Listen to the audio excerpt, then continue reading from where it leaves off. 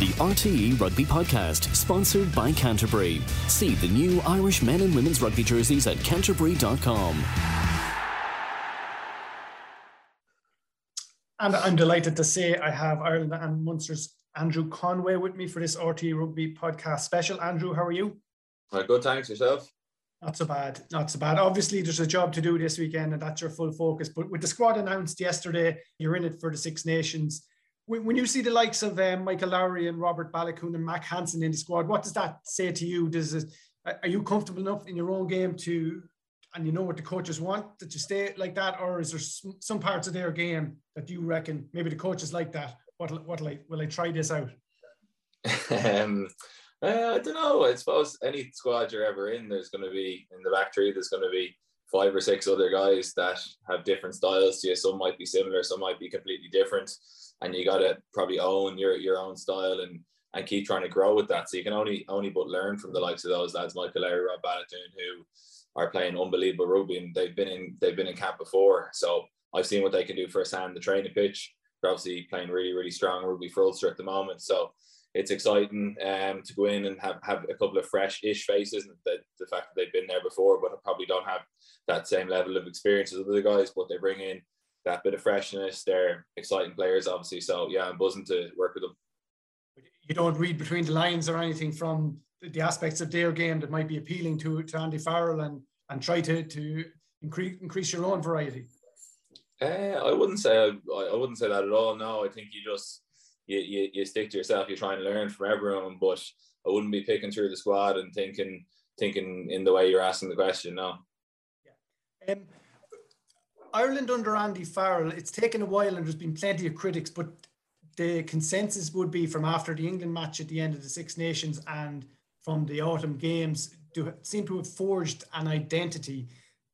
Was that a target and a discussion? I mean, has the squad and the management spoken about moving on from what lots of people would have associated as a Joe Schmidt type game plan to how you appear to be playing now on a specific brand that Ireland have tagged on?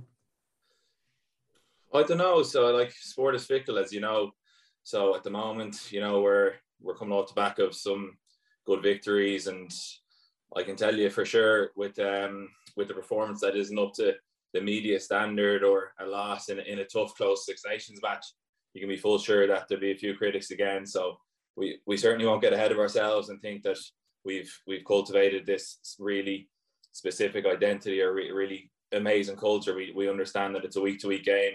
It's a day-to-day game in terms of how you're prepping and processing, and you take each week as it comes. So you try and obviously have one eye on the big picture, but if you take your eye off the little details of, like, we're obviously discussing the Six Nations here, but I've got a big match coming up on Sunday against Wasps that I need to put my best foot forward in. For Munster, I can't, like, I'm here chatting to you on a Thursday about Six Nations, but yeah, believe me, I won't be thinking about the Six Nations until after the game on Sunday. Yeah, I know, but in terms of how Ireland did play, what was that brought up in a group meeting that Andy Farrell says, this is what we are going to do? And then if so, it must have been satisfying to see it play out on the field as you would have imagined it, if that was like a target that had been set. Yeah, every team has a way they're trying to play, and sometimes it works, sometimes it doesn't. Our job is to make it work more often than not. So whenever things come together, of course, the satisfaction there. But again, like, to reiterate what I just said, it's a fickle sport, and we can't be trying to do the exact same things we did in November in the Six Nations, or we're gonna find out that teams have reviewed us, looked at us, and it's not going to be good enough. So as satisfying as a couple of months ago it was a couple of months ago. I read in Keith's book, one of the things that stood out was he had spoken about the changes in coaching at Munster, and it was a fundamental problem. It was part of the main reason why it hadn't achieved success or got silverware over the last 10 years. Do you agree with that? And can you just tell me a little bit about how the playing squad feel knowing that 3 of the senior, the head coach and the defence coach and the senior coach are leaving? What does that do to the players? And do you agree with Keith's assertion about it being a fundamental problem? Well, it's the nature of the beast, isn't it? obviously you want as much consistency and continuity as possible, but that's the way professional sport is. Some teams get that consistency with a bit of luck and obviously some good work, and unfortunately for us, we haven't had that complete run of but saying that now, even as I'm saying that, like Johan's been in here for 4 odd years, I think, maybe going on 5. I know he came in November, so it'll probably just be 5 by the time he's leaving.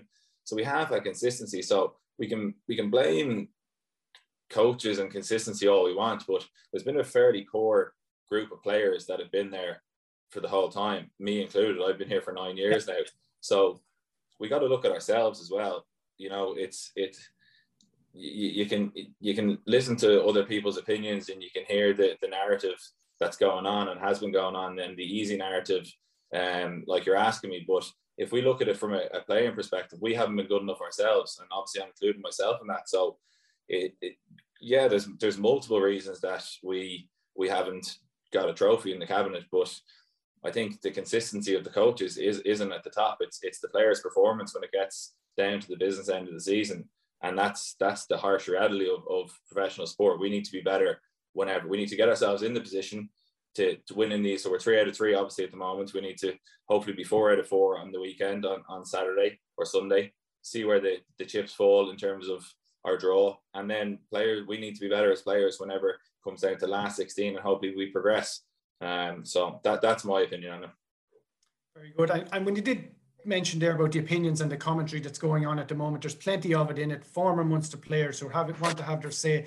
We recorded the main podcast with Donal Lennon today, and aside from being a captain and a player for Munster for years, he actually really spoke from the heart as a Munster fan, a man who has been there from the very start of Munster's journey in Europe. He was talking to older Munster fans, and it's hurting them at the moment that they look at the other provinces, see how they're playing. And what would you say to the Munster fans out there who would want reassurance that the way Munster are playing will be able to inflict more damage if we get to a quarter-final or a semi-final or a final this year? What's the message of assurance you'd have? What do you see behind the scenes that gives you the confidence this year would be different?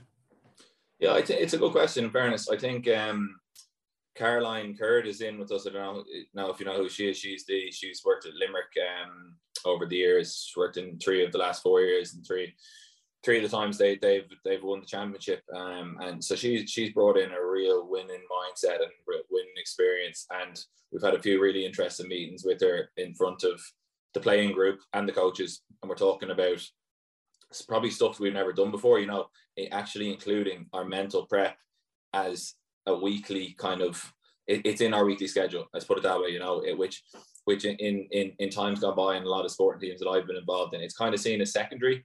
So you do all the physical prep, you're training 2 or 3 times a day, 4 or 5 times a week, you obviously play your match, you're doing your physical recovery, but you're kind of half left to your own devices in terms of how you mentally prepare, how you mentally recover from both playing really well, but from playing, say, a poor match, but also in the exact same breath, a match you played well. You know, you see a lot whenever teams play some of their best rugby, the next week they actually play really poor. And we need to learn why that is. We need someone who's been there and done that with different teams, because it's not specifically about rugby, it's sport. So it's something we're working really hard on behind the scenes. I know there's a massive buy-in from the players and coaches, and we're having different conversations than we've had before. Now, I agree with you as well. Our game needs to grow. Of course it does. We're at the moment we're looking at semi-finals. We've gone to a couple of finals and we haven't won. So there's 100% there needs to be growth in what we're doing on the rugby pitch. But honestly, just as much, if not more importantly, there just needs we're doing that work behind the scenes with Caroline, who is opening our minds to different ways of thinking, to challenging us in ways that we haven't actually been challenged before. What are we now? We're January, so it's early days. We've been working together for about 6 months, but you can feel the differences in people from different parts of the squad. Say guys who are frustrated maybe that they're not getting games, to guys who are on the back end of the career, and she's working with all those guys, me included, individually, to try and get the best out of ourselves. And then it goes back to what I said of whenever it comes to business end of the season, the semi-finals against the big teams, big European teams, the big Leinster teams that were ready to go, that were mentally prepared to be able to mix up our game enough and have that freedom and detachment, I suppose, to go out and just and play rugby, and then you're in with the shot, you know. Okay, I know you've a busy game, or you've a busy couple of days ahead preparing for the game. It's Wasps on Sunday. Sometimes when Munster are up against it, their backs to the walls, they're able to produce this famous performance, but it's something of a dead rubber from your perspective. What do you use for motivation in the absence of, you know, something being on the line at the end of this? I think you're way off the mark that it's a dead rubber. How is it a dead rubber? Well, you're already qualified, so if you lose, you're still qualified in that terms. And before, obviously, then we won't be seeded very strongly. So yeah, it's far from a dead rubber. Okay, yeah. No, but I was talking about sometimes when Munster have to win a game to stay alive in the competition, we see famous performances and that. So it was just in terms of that. So is that the same if you're just going for a seeding? Is it as motivating as the threat of going out of a competition? I think we have to win, because if you look at the stats on teams that progress through the knockout rugby, it's the home team. I don't have the figure, but it's well documented that home teams majority of the time are coming out on the other side. So we win on Sunday. Well, obviously I think we're third now. The two teams that are ahead of us will have already played, as far as I know. We'll know what we'll need to do, and obviously it's out of our hands. We might only come third with 5 points as well, but that puts us in the strongest position that we can possibly get to kick on in the competition. So I respectfully disagree with you. Absolutely. That's what I like to hear. So, and finally, is there any part of you that will use some of the outside commentary and some of the criticism to motivate yourselves as well, not just for the game on Sunday, but for the rest of the season? Not really. Again, like with all due respect, I'm not specifically talking to you here, but we understand why there's criticism. 100%. Don't get me wrong. Like we haven't played to our potential in some games, but I also do genuinely believe that a lot of the criticism is over the top in some form. Like, you know, again, there's times that we absolutely need to be better. We need to be a bit more diverse in some of the things that we've done. But I do feel that there is there at times it's just wrong. And listen, I don't expect journalists or whatever to understand the game in the same way we do, because I go into meetings like 4 times a day, 3 times a day to look at rugby. You know what I mean? My job is to understand rugby in its most detailed form, and the guys who are writing about it isn't. It's to write newspaper articles. It's to cover the game. It's to give fans and supporters a bit of a snapshot of what they've seen. So if we're taking what people say in the narrative to heart and using other people's opinions to set our own agendas and set our own opinions, I think we're going to be in big trouble. So again, respectfully, I do understand the game and know what it's about, but it's certainly not something that is going to be inspiring me or motivating me to do better. You know, myself and my teammates have different ways to motivate ourselves. That's super, Andrew. Listen, thanks very much. I really appreciate your time for joining us here on the RTE Rugby podcast, and best of luck on Sunday and best of luck for the rest of the season. Thank you. Cheers, mate.